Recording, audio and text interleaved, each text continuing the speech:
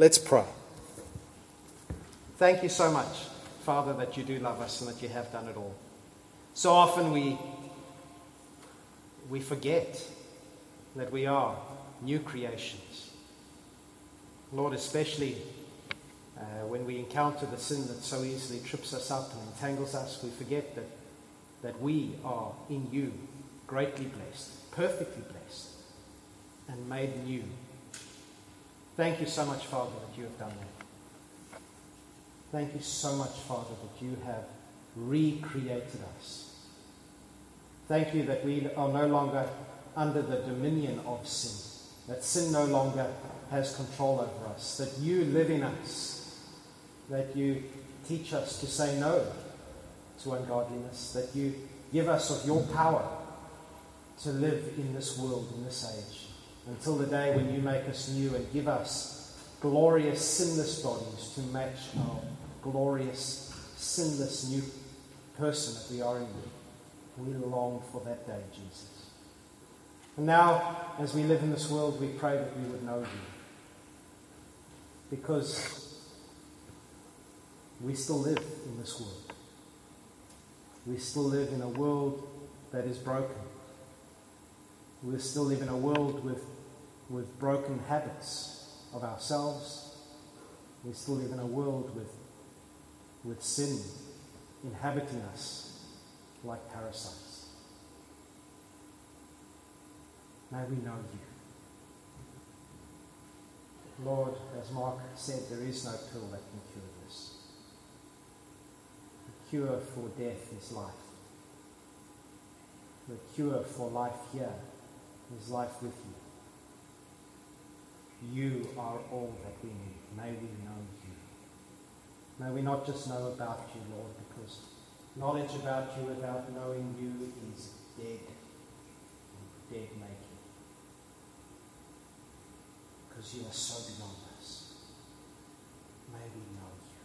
Holy Spirit, don't let us leave this place without knowing that you love us and that you are for us and that who we are in Christ is who we shall be in every aspect of our pursuit.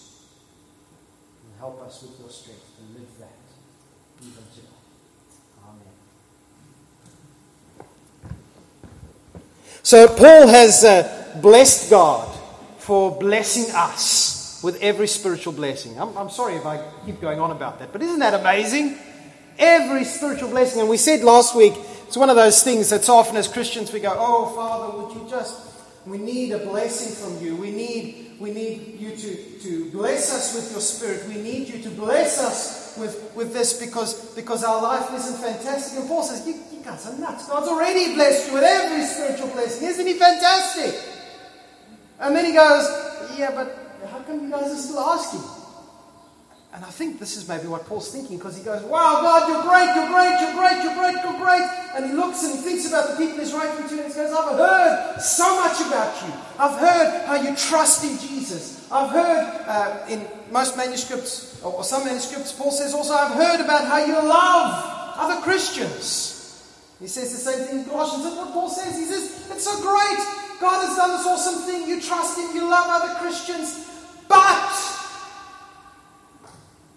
God, let them know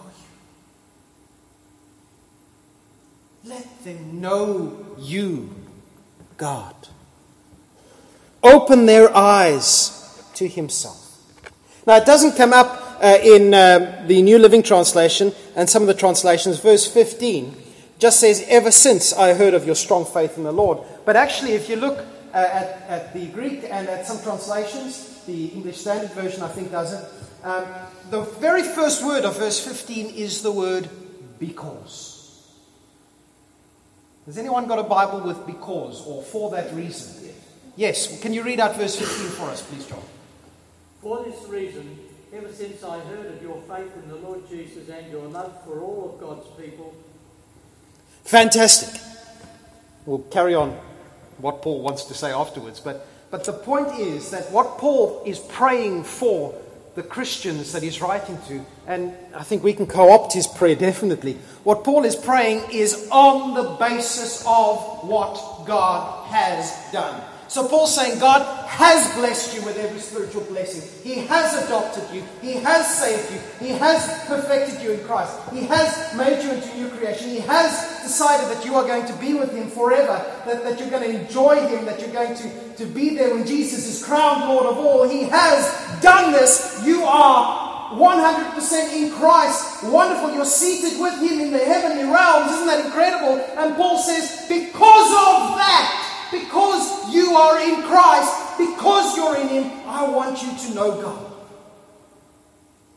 And some of us would go, okay, Paul, that's a little bit strange. We are in Christ, who is God, and then all of a sudden you go, know God.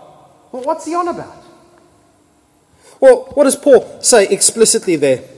He says, know the Father, know God. We saw last week, Peter says this in, I think it's 1 Peter 2:9, that we share in the very divine nature of God. Paul wants us to know God better. One of the commentaries, a guy called Wearsby, says, when we are Christians, when we become Christians, we are born rich. And I like that. And Paul's just spent 14 verses last week saying how rich we are in Jesus.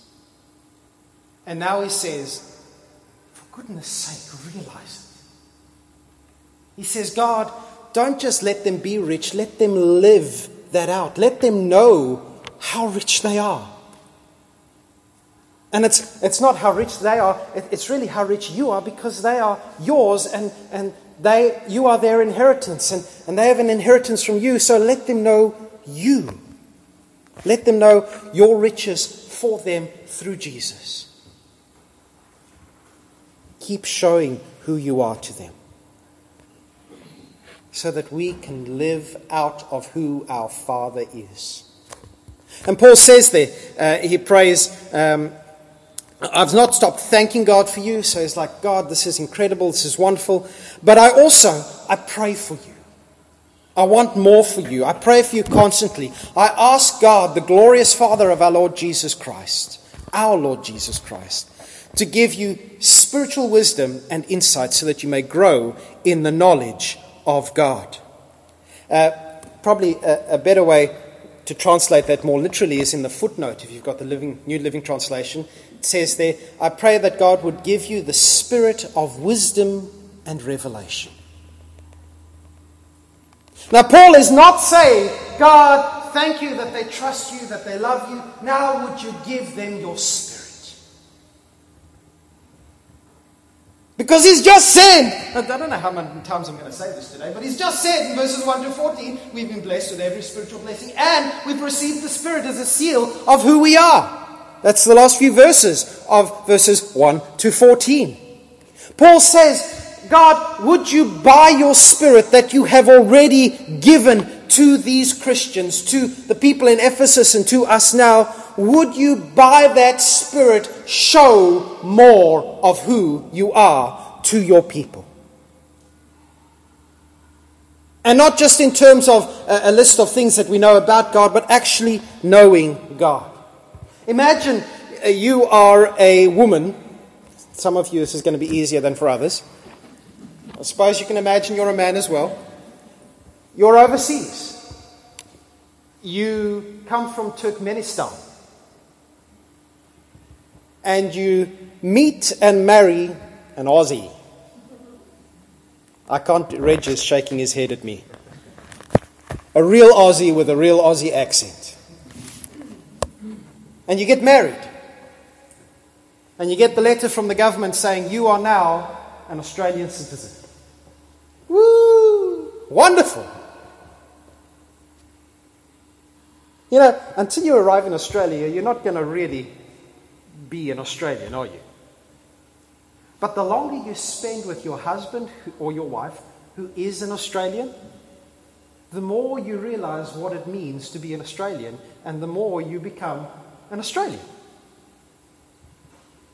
Of course, the difference where this analogy breaks down is we don't make Jesus more like us. We just become more like him.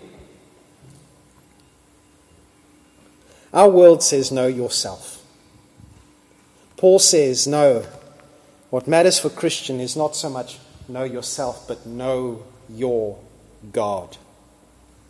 And by the way, he defines you now. So if you know God, you're going to know yourself. Because you share in his divine nature, says Peter. You have been blessed with every spiritual blessing. You have been adopted into the family. And the better we know God, the more satisfied our lives can be as we live in our freedom of being sons and daughters of the King.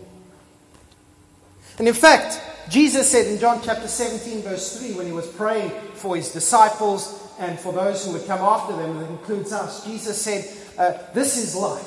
This is eternal life. What? To know you, Father, and to know me.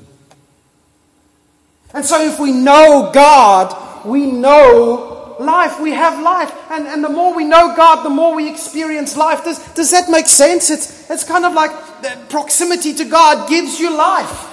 And the more you know God, the more you experience it. And one day when he returns, we will see him face to face and it'll just be, wow, life. It's like those old, the electric toothbrushes. You put it next to the charging station and nothing happens. You put it close to the charging station and all of a sudden you can brush your teeth again. It's amazing. I love technology. I'm not quite sure it's maybe heretical to relate the gospel to a toothbrush.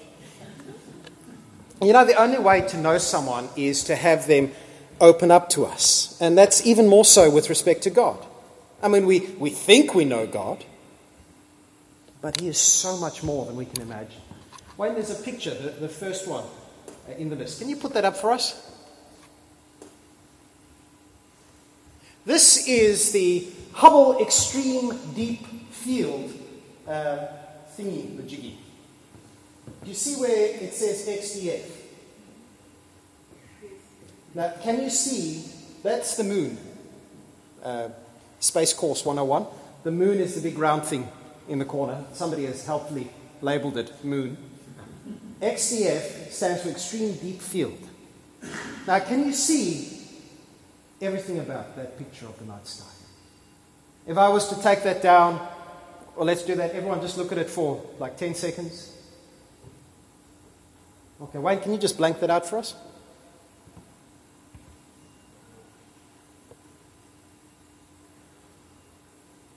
Okay, close your eyes. Tell me about that picture. Tell me about how beautiful it was and how glorious it was. Can anyone tell me? You didn't think it was beautiful and glorious? Oh, I thought it was pretty beautiful and glorious. No colour. But you know what it looks like, don't you? If you had to write down, yes, there was a big moon in the star, there's probably about 5 stars along the bottom, a couple at the top. Somebody wrote XDF on a piece of black bit of space. Let's have a look at the next picture, Wayne. Just above XDF, we couldn't see it on the screen there, there was a tiny little block. The Hubble Space Telescope zoomed in. I think this is 23 days they left the shutter on the camera open. What you're seeing there is just a snippet of what to us looked like darkness. Some of those galaxies, and they're not all stars, the really bright ones with the lens flare effect, those are stars, the rest are all galaxies. Some of those galaxies are 32 billion years old.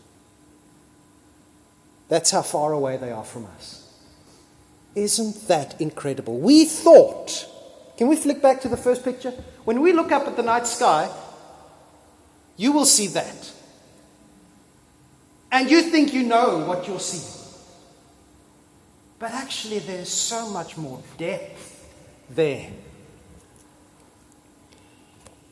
This is what Paul is saying. He's saying, God, you've blessed them with every spiritual blessing. And they think they know what it is to be your child. But all they're seeing is the stuff that's up close. There are infinite depths of your riches and your kindness and your mercy. Would you just keep showing yourself to them?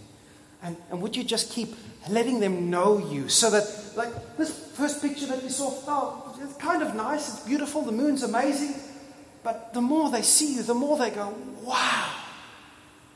And if you want to look at that picture without it being washed out by the sun, because that happens as well, it's just vibrant color. Paul's saying, God, let them see you so closely and so clearly that they just go, our God? That's our God. God, says Paul, let them know you.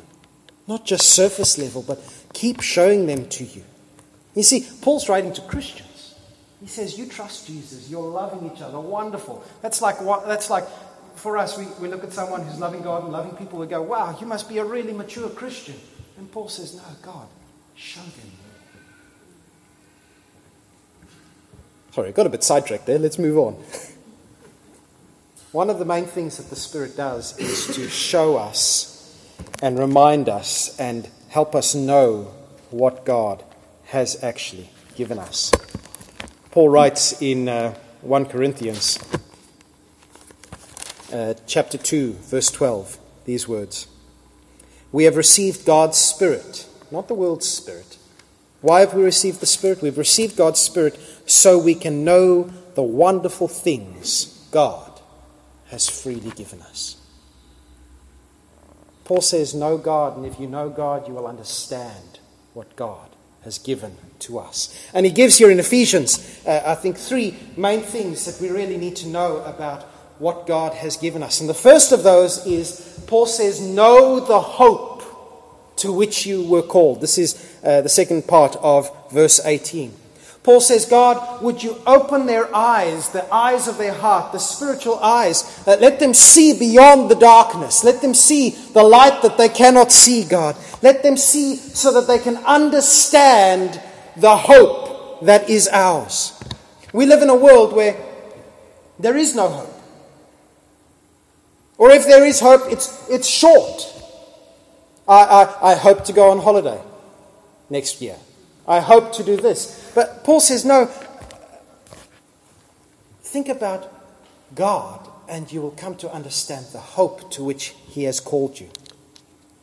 Because really, we live in a world of sin, and sin means that there are no happy endings in this world. Everyone dies. But God has called us, and he has completely blessed us with every spiritual blessing in Christ Jesus. And when God called us, and we saw last week he did this in eternity past, his call wasn't a purposeless or a random thing. God called us to belong to Christ Jesus. He called us to be in the fellowship of Christ Jesus. Have a look quickly at 1 Corinthians chapter 1, verse 9. God will do this. What will he do? He will keep you strong to the end so that you will be free from all blame on the day when our Lord Jesus returns. He will do this because he is faithful to do what he says, and he has invited you into partnership with his Son, Jesus Christ our Lord. He's called us into partnership with Jesus. God has called us to the freedom of the holy ones, to be set apart, to be set free from the judgment of sin and the judgment of the old law. He's called us to be united in Christ. He's called us to put up with each other in love. He's called us and said, you are in Christ. You're not only a new creature, you are also part of a new body.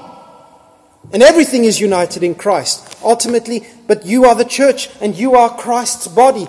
He's called us to experience opposition with Christ. Can I have an amen? And he's called us to endure it. But this is what he's called us to.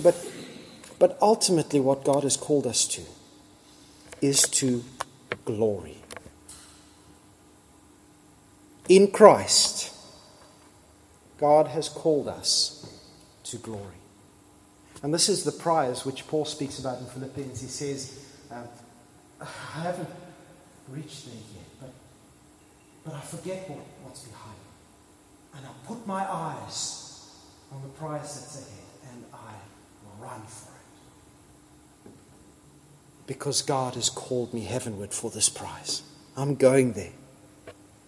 God doesn't call us to play with our emotions. God calls us and says, come and share my own glory. And share it with each other, all who trust me forever. And you will have a full and satisfying life for all eternity. Romans 8:23, Paul says there, we too wait with eager hope, the hope to which we were called. We wait with eager hope for the day when God will give us our full rights as his adopted children, including the new bodies that he has promised us.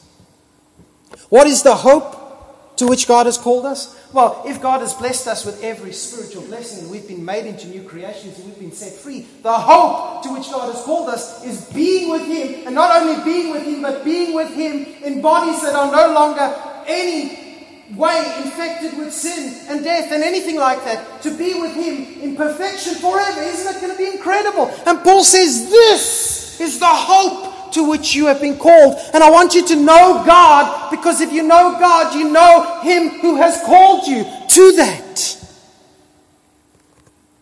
And Paul says, I want you to know that hope so that we can live that hope out today.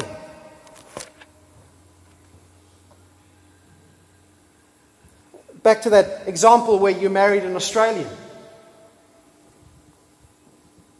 You probably didn't speak a word of English. But you're excited about it. And you learn it, and people will mock you as you learn it because you sound awful. It's like me trying to put in an Australian accent. It sounds terrible. But you do it because you know that's who you really are. Now one day, God's going to swap out your accent and make it really good. God's going to give you this amazing new body where there is no more sin or decay or tears or anything horrible. I think what Paul knows is that the best way to drive out the pathogen of sin and sinful tendencies that we inherit, that we still live with, is to set our minds on Christ Jesus.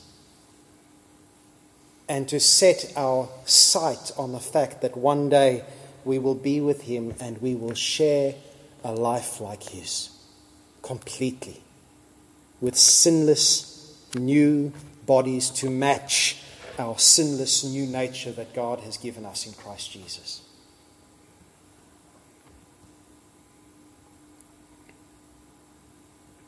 So you understand what hope is now, don't you? Absolutely. Isn't that fantastic? Wayne, could you put up that first picture again, please? I've covered that much. Enjoy finding out the rest. There's another thing Paul wants us to know. Paul wants us to know how much God values us. You see, the more we know God, the more we realize how much he values us. Look at what he says here. He says, I pray that your hearts will be flooded with light so that you can see, so that you can understand the confident hope he has given to those he's called, his holy people, who are his rich and glorious inheritance. Now you could translate that, and the footnote puts it this way, that you will understand the rich and glorious inheritance which is yours, which God has given to his holy people. And that's true, and Paul says exactly that in Colossians chapter 1 verse 12, that we get an incredible inheritance from God, which is a wonderful news. We've covered that a little bit last week as well. God is our portion, God is our heritage, but it's also true, and this, I don't know about you, but this can blow your mind. We are God's inheritance. We are God's portion. It's an Old Testament theme that carries through, of course, to the New Testament, that God's people are his inheritance. God looks on you and I as part of his great riches and as part of his glorious inheritance. Which probably means we need to get out the brasso and clean things up a little bit. Isn't that true? No. God has blessed us with every spiritual blessing in Christ Jesus. He looks at us, he goes, wow, look at you guys, you were junk. And look at what I've made of you. Isn't this incredible? And one day when he returns, we will be standing there and we'll be going, glory to God in the highest. Not only peace on earth, but peace everywhere. You're incredible, God. And God goes, wow, I am so rich. I poured out so much for these guys. I poured out the blood of my only son, but look at the return. Look at the return. They were pathetic. And I don't remember it anymore. They're beautiful. They're amazing. God treats us out of who we will be. God thinks of us as in terms of who we will be. God doesn't look at us and go, you need more Brasso. Brasso, clean Brasso? Yeah, okay. Sorry, I thought I last used it in South Africa 20 years ago, so just checking. God looks at us and sees us in terms of who we are in Christ, which is who we will be. And I love it. Just one example from the Old Testament, Judges 6 verse 12, Gideon, that great judge of Israel. The enemies of Israel were attacking, and God sends a messenger to find him and say to him, you're going to go and you're going to set Israel free. Where does he find him? He finds him hiding in a wine press, threshing his grain. The most cowardly of actions. And do you know what the messenger says to him? Greetings, man of great valor. Mighty man of valor. And God looks at you and he says, my inheritance. My precious possession. And Paul says, God, would you show yourself to them so that they would understand how much you love them? And when we see that most clearly in Jesus shedding his blood for us, but God's love doesn't stop there. God's going to enjoy us forever. God's going to have this big smile on his face when he looks at us. He's going to go, wow. You just imagine the Trinity going there. Well, have you seen that Gloria? Isn't she incredible? I own her, you know. I paid a great price for her. And she's part of the family. It's wonderful. And talking of that, maybe the other member of the Trinity will reply, have you seen that Helen? Whoa! And then the other will go, wow, well actually, have you seen Eric? Well, the good thing eternity is eternal, because this could go on for a while. We are God's. If I'm offending you, I'm sorry. I don't know what God will do, but I know that he considers us his inheritance. The third thing that Paul wants us to know from knowing God, that he asks God for, is that we would know God's great power. And actually, if you look at this, Paul goes, okay, how many words for power can I get? And he puts 5 of them into one sentence, like the mighty energy of God's dynamic power is at work. And he says, I pray that you will understand all of this stuff. I pray that you will know the power of our champion, of our God. We live in a world where there are 2 great powers which hold us prisoner and which we cannot overcome. And those are mortality and evil. We cannot avoid death. We cannot eradicate evil. I guarantee you, if you try and be better, you will fail. In fact, the harder you try to do better, the more you will fail. Guaranteed. In fact, sin's really slippery. It's like a bar of soap. As soon as you think you got it over here, it slides out and you realize, okay, I've got a handle on that now, but this over here now. You just can't eradicate it. But God has defeated both. God has defeated both, and as such, he can rescue us from both. Isn't that incredible? And I love that Paul's not going, okay, tell the new Christians this. Paul is saying, I heard about how much you love Jesus. I heard about how you trust him and how you love each other. I want you to know the power of God. The power, verse 20, that God used to raise Jesus from the dead. The power by which God seated him in the heavenlies above every other power that there can be. Where he sits with his feet on them. You know, like the trophy hunters, you see, I defeated this lion, or I defeated this poor defenseless bunny rabbit. The difference is Jesus is standing there over every spiritual and human authority, and he's going, actually, I've won.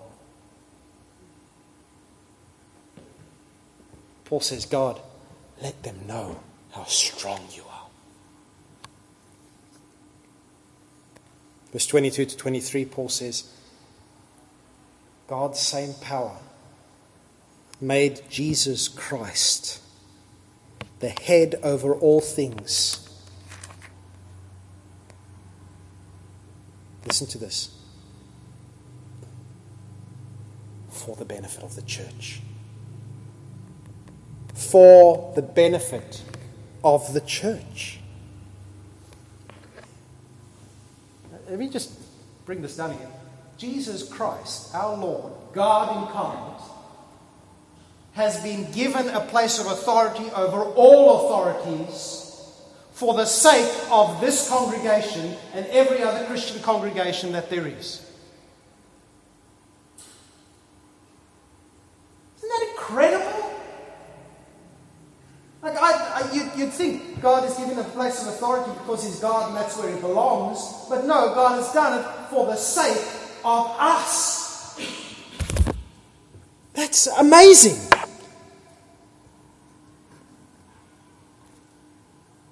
And right now, Hebrews 7:25 tells us that he is there interceding for us before God, that he helps us today in our weakness because he is strong. Paul says, when I am weak, then you are strong. We know 1 John 2 verse 21 that he is our advocate before the Father. And right now we live in a world where there are still many enemies who don't like the fact that actually Jesus has already won in eternity. And right now they're struggling and they're striving and they would attack God and they hate those who love God. And they would devour us and they would attack us and they would destroy us if they could. The enemy is prowling around. Ooh, that's loud. And the enemies of God are far stronger than you have the power to defeat. And it's stupid to try. There's a great story in the New Testament, if I may quickly digress. 7 sons of Sceva. Have you heard of them? They went around going, wow, this casting out demons in the name of Jesus is incredible stuff. Let's do it! And they thought, well, we can, if Paul can do it, we can do it too. So they went out and they said, right. In the name, they found a guy with demon possession. They said, in the name of Jesus who Paul preaches, get out. And the demon turned to them and said, I know Jesus, I know Paul, I have no idea who you are. And he stripped them naked and beat them up and they ran away. There's no way you're going to win. There's no way you can win. So isn't it incredible that God made Jesus Christ, who is seated above every other authority, the head of the church? The gates of hell cannot prevail against the church of God, not because we are strong, but because our King is more than strong.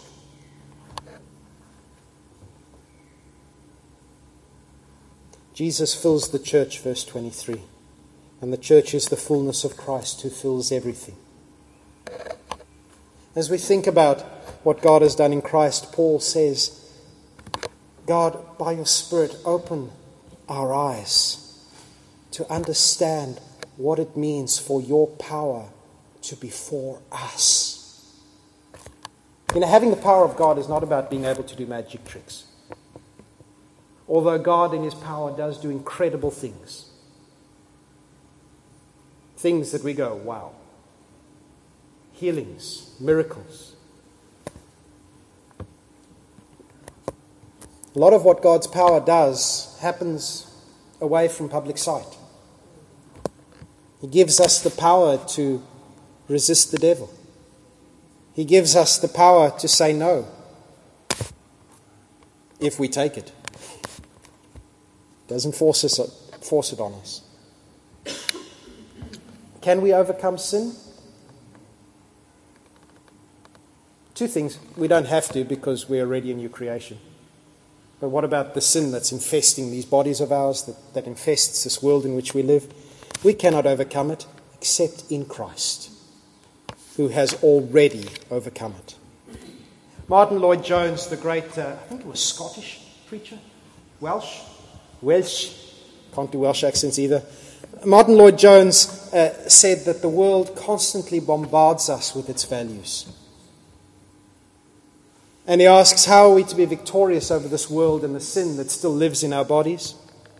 And the answer is by the power of God that we see displayed in the resurrection of Jesus. A power that transforms us as it renews our minds, Romans 12:2. A power that equips us to stand against the devil in all of God's might. And Paul's going to come to this in Ephesians chapter 6, which we'll look at next year. He says, stand strong, wearing the full armor of yours? No, wearing the full armor of God. God's power doesn't make us immune to persecution or danger or difficulty or death. But it does, says Paul in Romans chapter 8, 31 to 39, make us more than conquerors. No, we are more than conquerors through Christ Jesus.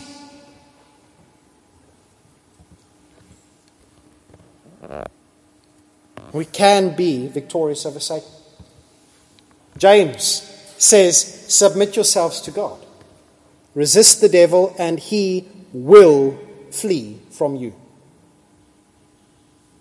Now we tend to remember the second half of that verse, don't we? Resist the devil and he will flee from you. It's not going to work unless you do the first bit. Submit to God. How do you resist the devil?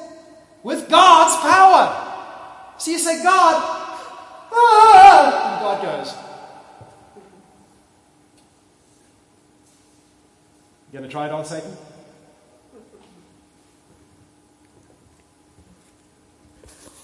If you try and resist the devil in your own strength, it's not easy. We who are in Christ have all of God's power directed at us and for us. We have God's power. We are already more than conquerors. And we can choose to live that way or not. And the more we know God, the more we come to realize that we have not only an incredible hope, not only does God love us so much, but we have a power to live in this world.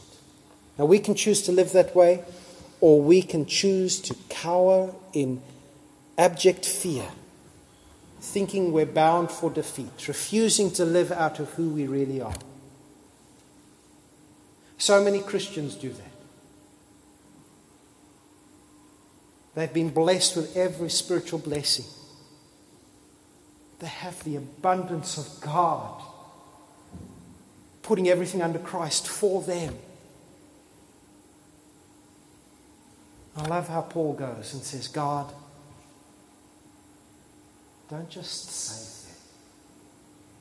Let them know you. Because if we know him, we will live. And we'll be able to say with Paul what he wrote to Timothy in 2 Timothy 1, verse 12. I know the one in whom I trust. And I'm convinced that he is able to guard what I have entrusted to him until the day of his return. Brothers and sisters,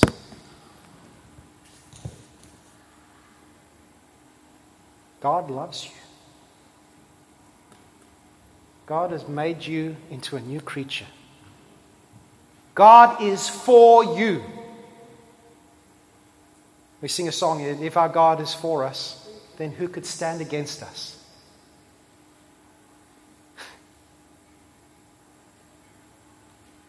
Father God. Oh, Father God. Thank you so much that you love us. Thank you that you are good to us and kind and gracious. Father,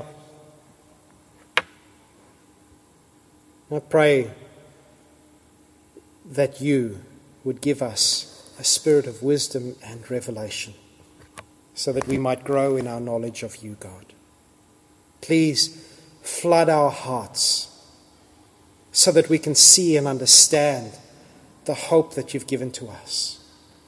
Help us to understand that we are your holy people. Help us to understand that you look at us and think of us as your rich and glorious inheritance. And help us understand your power. Lord, keep us always remembering how you have demonstrated that in raising Jesus from the dead. Thank you that right now Jesus is seated at the place of honor at your right hand. Thank you that he sits above every rule and authority or power or leader or anything else, now and forever. Thank you that you put everything under his authority. Thank you that you have made him head over all things, and thank you that you have done that for us. Thank you that we are your body, Jesus. Please, Father, make us realize that we are full and completed by Christ. May the day come when you are all in all. And may we live in your strength. Keep us safe, we pray. Amen.